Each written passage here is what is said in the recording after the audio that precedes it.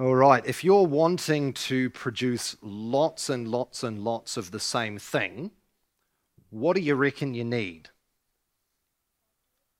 Yeah, a factory, okay, but a factory can produce lots of different things, right? Like a factory can produce lots of seeds. Yeah, if you're trying to grow something, but I'm thinking like I want to make a whole bunch of model cars and I want them all to be exactly the same. Wood?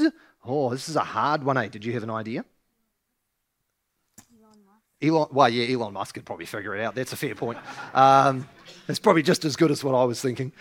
No, you need what's called a pattern. You need something like a model, or you need something that you're going to be able to copy. It's a little bit like, I don't know if they still have these, but when I was a kid, we used to have tracing paper. And if you were really bad at drawing like me, you would get tracing paper and you would stick it on top of a picture. And then you'd get your pen and you'd go, when you'd do the outline, and then you'd go, yeah, look at my cool picture I didn't draw, I just copied from the other thing. Well, the thing under the tracing paper, you could call a pattern. Another way of thinking about it is like in sewing. You have a sewing pattern. And from the sewing pattern, you can produce lots of the same thing just by following the pattern. In our sermons lately, we've been thinking about lots of patterns, haven't we? We've been thinking about old ladies being patterns. We've been thinking about old men being patterns. And tonight, we're thinking about ministers, people like me, being patterns, being someone that we can follow. You see, the Lord knows that we need people to help us, and so he provides us with examples. The Apostle Paul would say, imitate me as I imitate Christ. And you see that the ultimate model that we try and copy is who?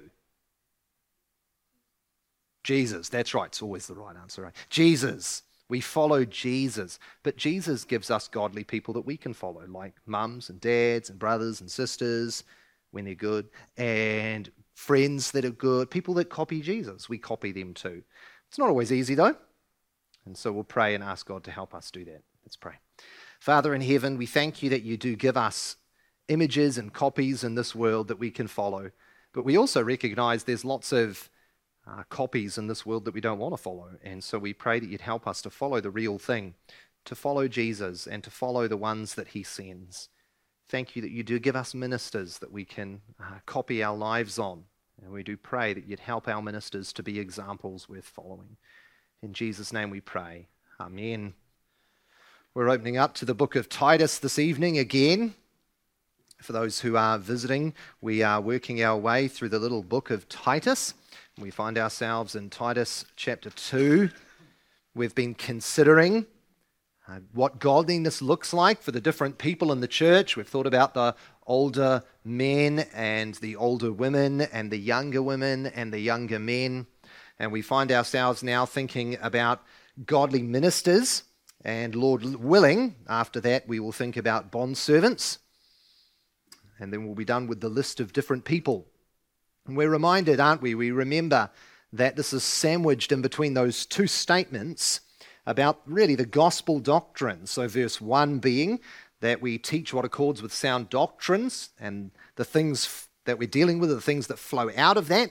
And in verse 11, that God's grace has appeared in the Lord Jesus Christ, that we might say no to ungodliness and yes to godliness. And so these things are rooted deeply in the gospel of Jesus Christ. We're going to be looking tonight at chapter 2 of Titus and just verse 7 and 8, and we'll just read those two verses. Show yourself in all respects to be a model of good works, and in your teaching show integrity, dignity, and sound speech that cannot be condemned, so that an opponent may be put to shame, having nothing evil to say about us. Amen. May God bless the reading of his word to us this evening. And before we consider it, let's come to him in a time of prayer.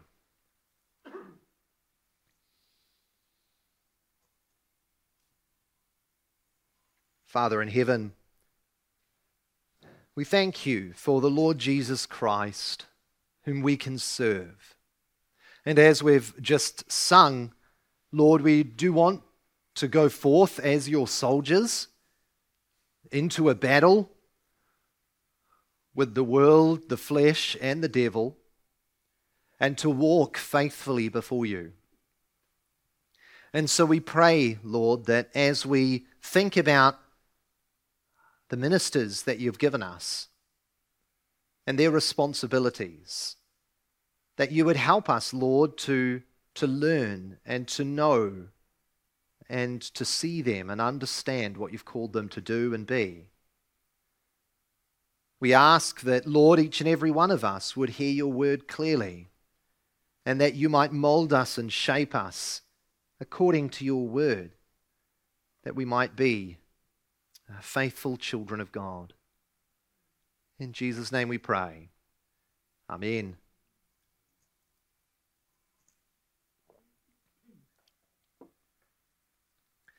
There are many different opponents to the Christian faith, aren't there? Both without the church and also within the church, also without the person and within the person.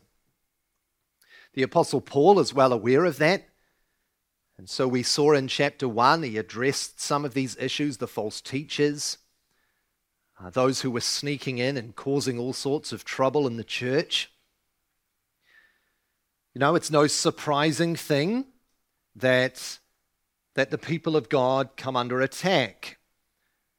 And because of that, it's even less of a surprising thing that the ministers of God come under a special amount of attack. And so our passage before us, what we're going to do is effectively consider it in reverse, because it's a very helpful way of thinking about it. And so you'll notice the very last statement, so that an opponent, in verse 8, so that an opponent may be put to shame, having nothing evil to say about us. That's really the aim of everything that Paul is going to instruct Titus. Titus, minister at Crete, this is how I want you to live, this is how I want you to act, and one of the big reasons being so that the opponents of God might be put to shame. You see, it is no new thing that ministers get slandered and attacked and accused and harassed by all sorts of different people. It's not a new thing whatsoever. And so it's imperative that ministers of the gospel act in a way that would put the opponents to shame. And so the question really before us is, how must a minister of the gospel act? What must he do? How must he be if he is going to silence the opponents that would come against him and the church of Jesus Christ? In order for Titus to live in such a way and serve in such a way that the opponents would be silenced, Paul gives them essentially 3 instructions. And as I said, in reverse, if you have a look at the text, he wants him to have sound speech that cannot be condemned. So that's the first thing we will consider. In his teaching, he is to show integrity and dignity. That's our second thing. And then thirdly, show yourself in all respects to be a model of good works. So there's 3 things: sound speech in his teaching, and then good works. So firstly, Titus is to be a model and to be godly as it relates to the message that he brings to God's people. Paul says in verse 8, have sound speech that cannot be condemned. One of the ways ministers silence opponents is by teaching and preaching with content that cannot be contradicted. It's not that it won't be contradicted. It's not that it won't be attacked. It's not that it won't upset people. It's not that it won't be a message that doesn't make the whole world get grumpy. It's that they will not be actually liable for charge. He says 2 things. It must be sound or healthy, and it must be above reproach. Now, what does he mean by sound and healthy? Well, One commentator gets it really well. He says, words can cripple and harm, but Titus's discourse is to be restorative and healing. Its soundness lies in its potential to strengthen and make whole. So on one hand, it is to be good food, spiritual food for the soul, and on the other hand, it is to be without any blame in it whatsoever. You can think about it a little bit like a home cook. The last thing you want your mother to put in your mashed potatoes is poison. It's not going to be particularly helpful, right?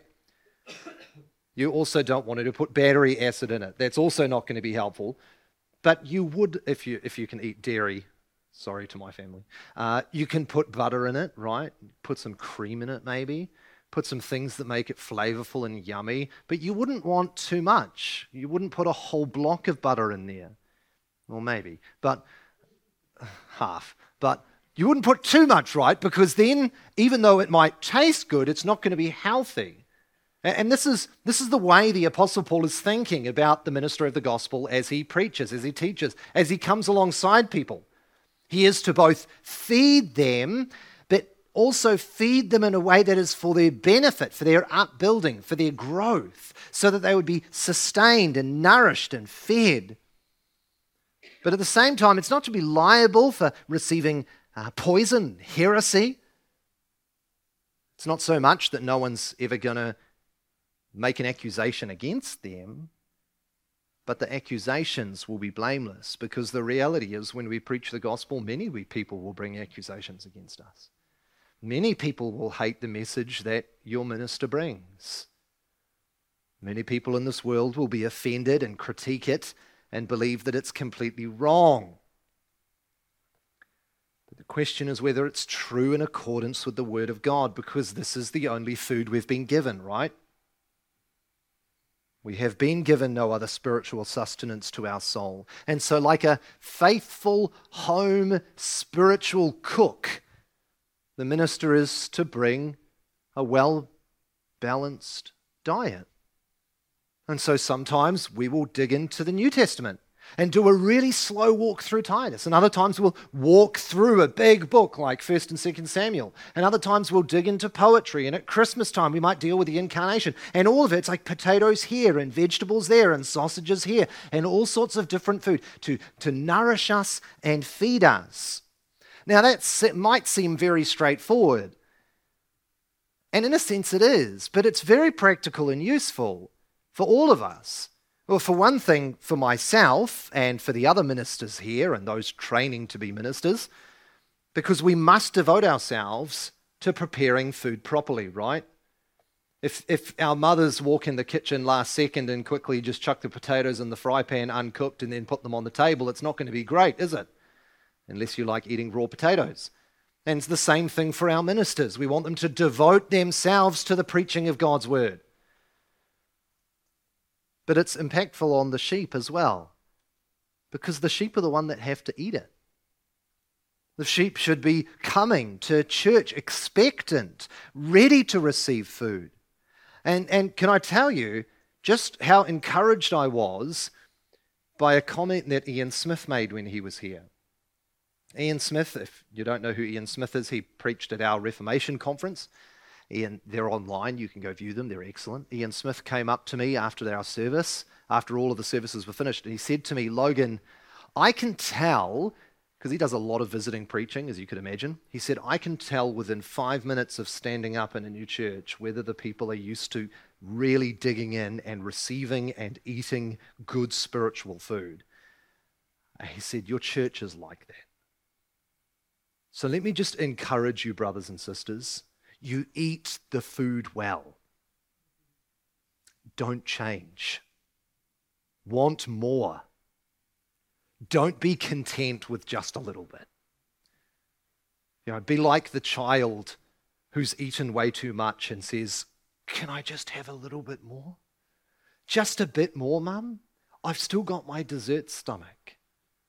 It was interestingly one of the marks in revivals was an incredible, insatiable hunger for the Word of God. And so there's stories of ministers who would stand up and they would preach for an hour, and then they would start to walk away from the pulpit, and the congregation would say, "What are you doing? Get back in the pulpit. We want more." And so, story told, he would go back in, preach for another hour, go to walk away, and the people would say, "We're not finished yet. Get back in the pulpit." I'm not sure what that would be like when you've only prepared one sermon, but that's all right. He had to deliver 3 that day. And that's not an unusual thing, because the sheep were hungry. It has serious implications for our elders, right?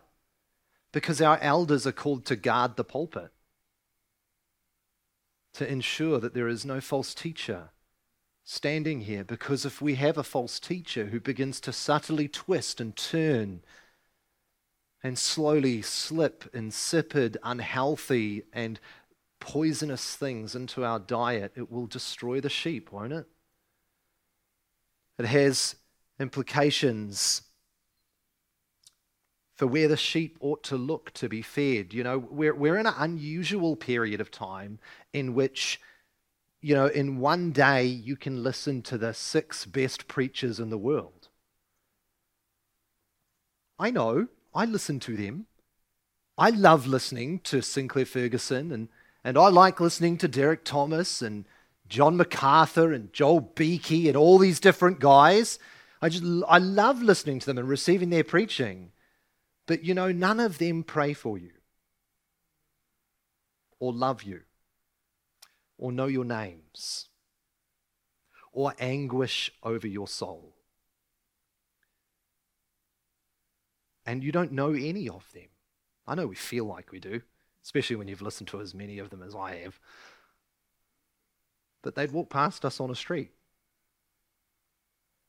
God has given you this minister, warts and all, to be a guardian over your soul. So listen to him and feed upon him, and let us pray every day that God would nourish us with simple meat, potatoes, and veggies, right?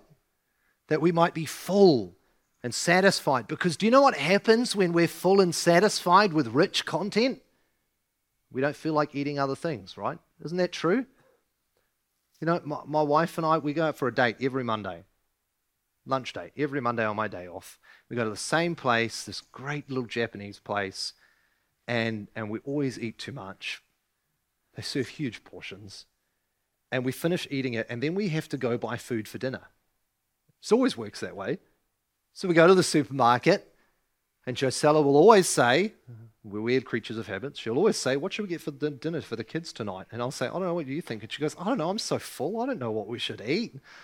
And I'm like, "Oh, me too." And you try and cut. Why? Because you're so full. The idea of eating anything is not very compelling. And that's what we become like, brothers and sisters, when we're full upon the rich fat of God in his word. When you go out into the world doesn't satisfy. The world doesn't grab your attention in the same way, because the word of Christ is dwelling richly within you, as the Apostle Paul would say. So firstly, the minister is to silence the opponents of the gospel through a message which is both true and satisfying. Secondly, they are to silence the opponents of the gospel through the method of their teaching. So not so much the content of their teaching, but the actual teaching itself. Have a look with me. Verse 8. End of verse 7. In your teaching, now just so you're aware, teaching is a very broad word being used here. It's not the precise preaching word, it's quite broad. So day-to-day speech, teaching in a Bible class, teaching a Bible study, any form of teaching whatsoever. In your teaching, show integrity and dignity. Now, to save you a long discussion on Greek and vocab, the word integrity is, in my mind, a really poor choice of word. It's a really hard word to translate.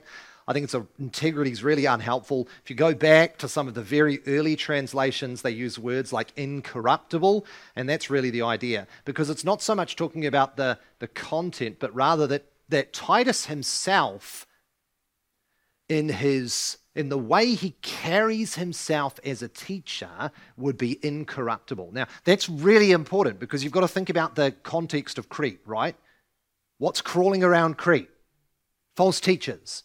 What's crawling around Crete? Judaizers, troublemakers, heretics. And what's crawling around New Zealand? What's crawling all over the media? What's crawling everywhere? People that would seek to take our ministers and convince them of different ideas and to get them to twist the doctrine. And so they must be incorruptible so that the false things come and it's like it bounces off us. We must know the truth and love the truth so much that anything else would have no inroads with us. We wouldn't be distracted by meaningless trivialities. It's one of the things that Paul says in the pastoral epistles over and over again. Don't be distracted by controversies and myths and all the different things that are going on around you. One commentator explains it like this. The serious situation in which the Cretan congregations find themselves calls for instruction of due gravity and reverence in contrast to the profit-driven babble of detractors and troublemakers. You see, the way this teaching is to be delivered is not just with incorruptible stature, but with gravity. That's the word there that I think the ESV puts as dignity, doesn't it? Yes, dignity. Integrity and dignity, it's gravity. I think probably gravitas. I can't think of a better way of describing it. It's a serious nature. Someone who captured this really well was Robert Murray M'Cheyne in his own experience. He said that, records in his diary, that one day he was walking among the fields, very young in his ministry. He was walking among the fields, and all of a sudden it struck him that every single one of the people that would hear him would one day stand before the judgment seat of Christ. Gravity, seriousness. This is why the pulpit is not a place for jovial flippancy. Because death and life is in the balance, right? One of you might see Jesus before next Sunday. We might all see Jesus before next Sunday.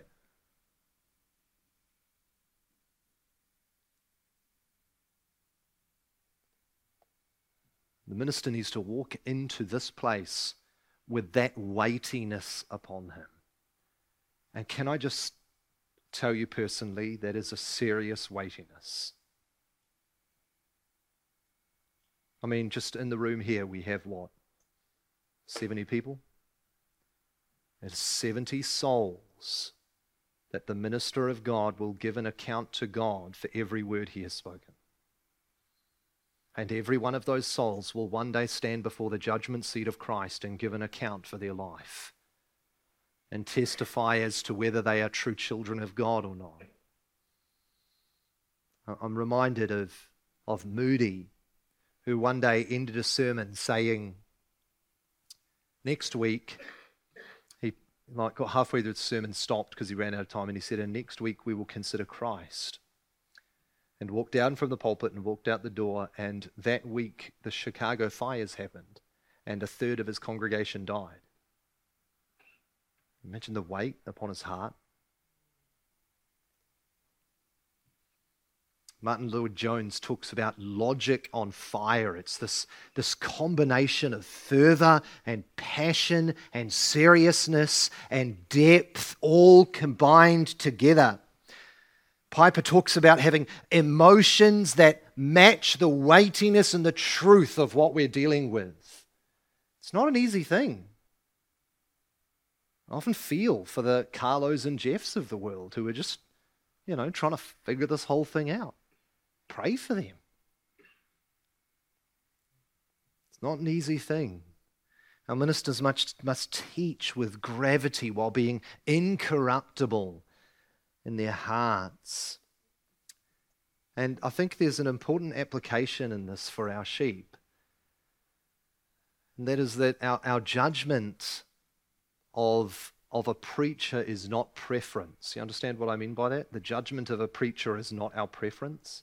It's really easy for us to think this is the type of preaching I like. Some of us like really John Piper preachers, if you've heard John Piper preach, like judo chops the sky as he's preaching and just volume up and down and all over the show. He oozes passion.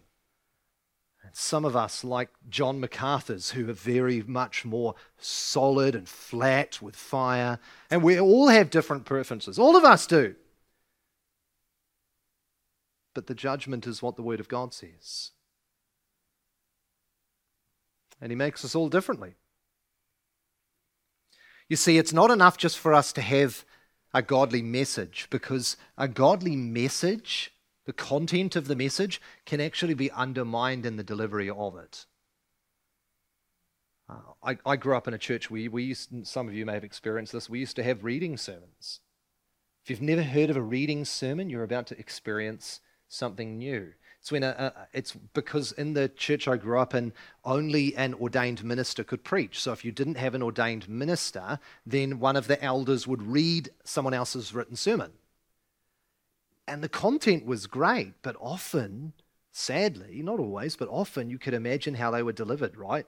It's like listening to someone and read in a monotoned way what the sermon said. Some of them were great, but lots of them were just flat. And the content was just like kind of destroyed by the method, right?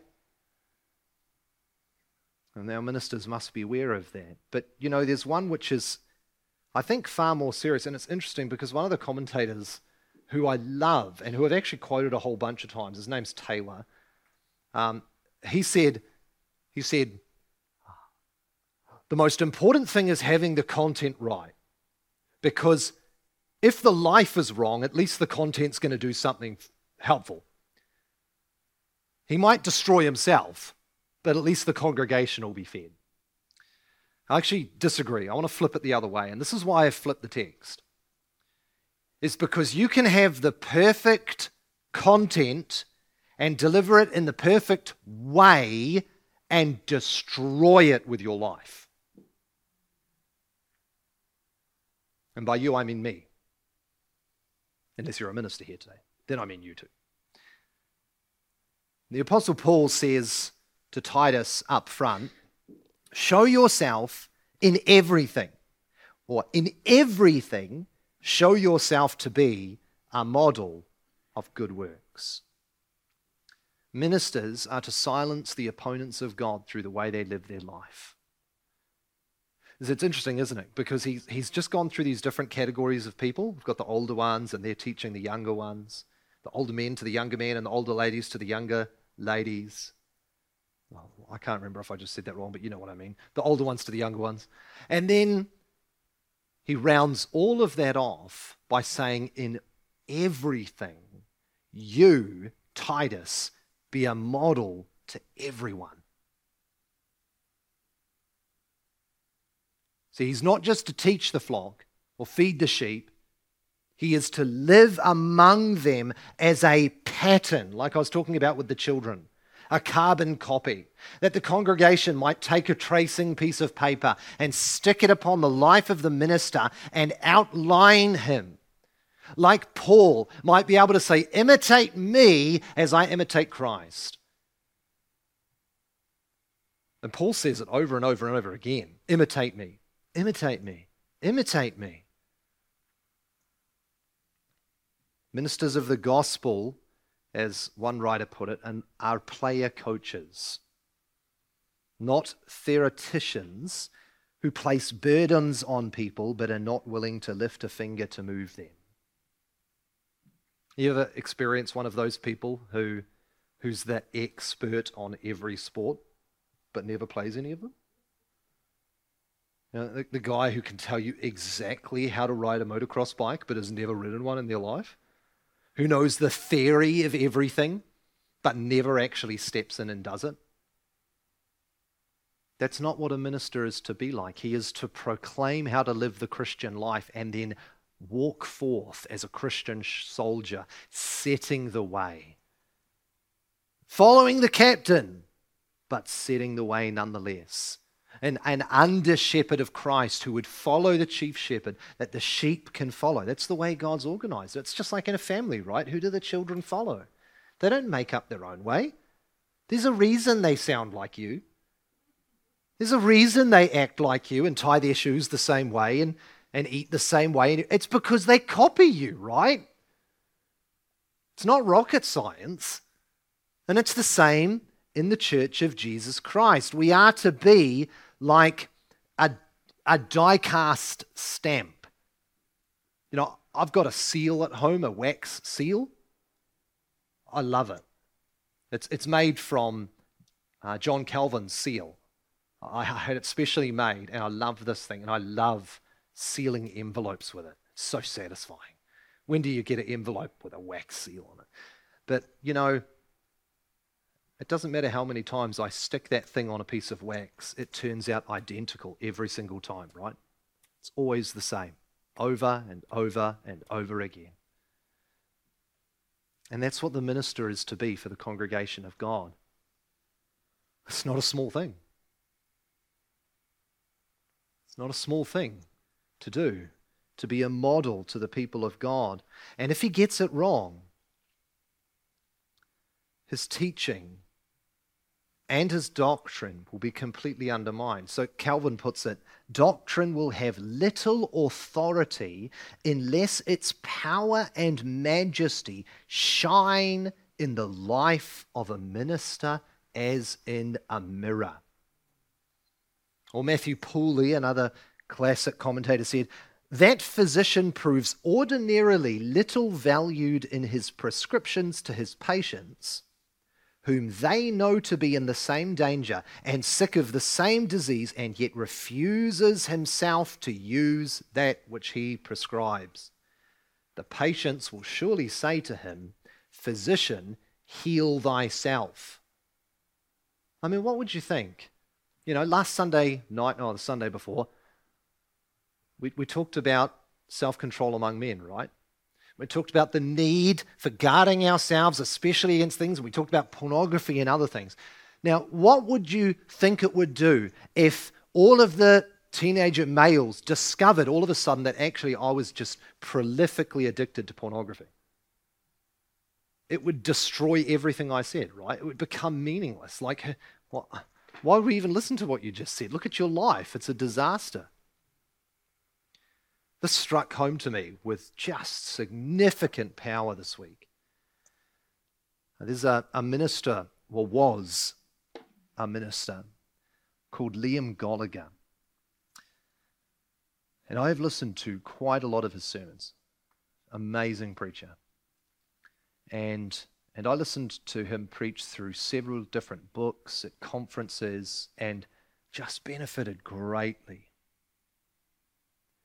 This week, he was removed from his church for adultery,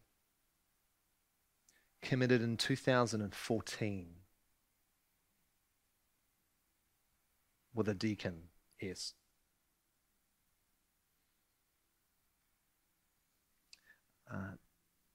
That day I read that, I went and deleted all of his sermons off my phone.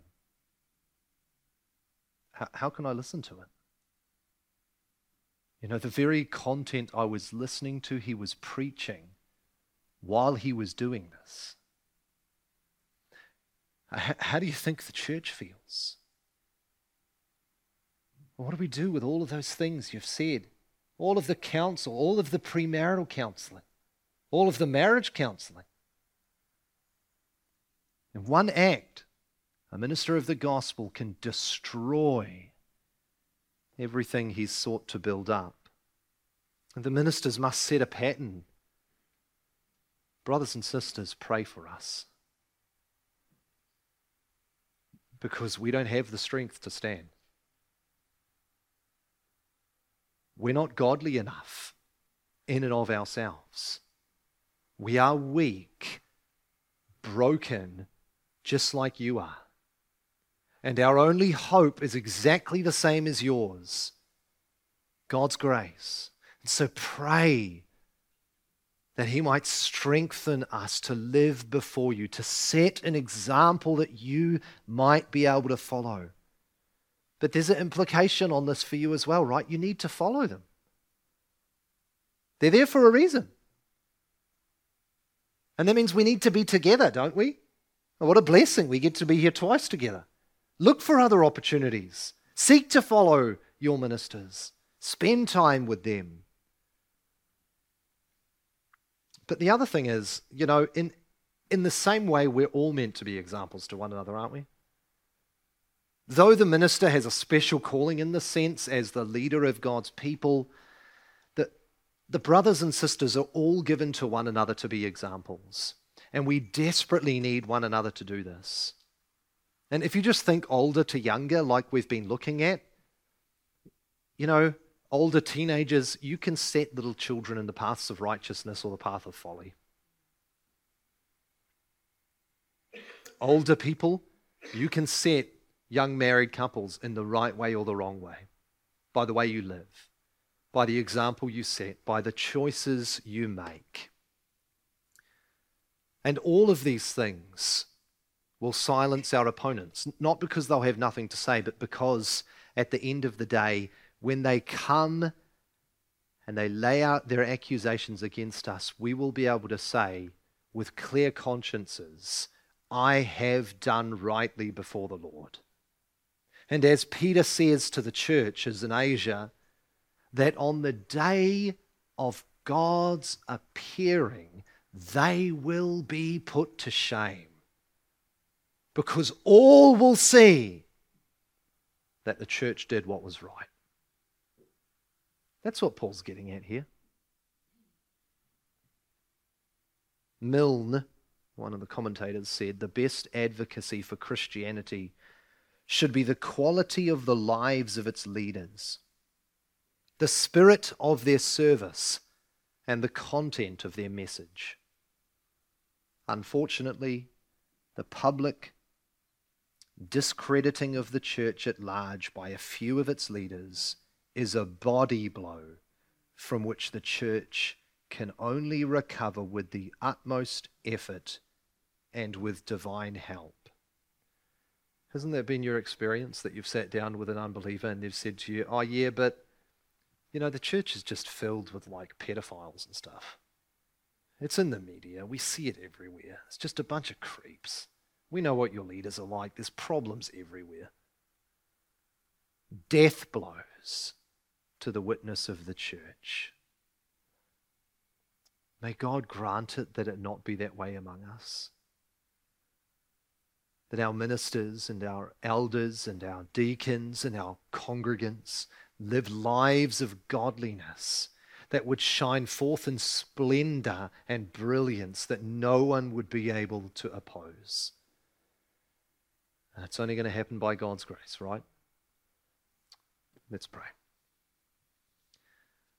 Father in heaven, we thank you for your goodness to us. We thank you for your love and your mercy, your steadfastness, your kindness. And we do pray, Lord, that you would help our ministers, help myself to live lives worthy of the gospel. Help us all, Lord, to live lives worthy of the gospel. Help us, Lord, to be faithful to you in all that we do. Help us to encourage one another. Help us to build one another up. Help us to pray for one another. Help us to pray for our leaders. And help us to follow their example. In Jesus' name we pray. Amen.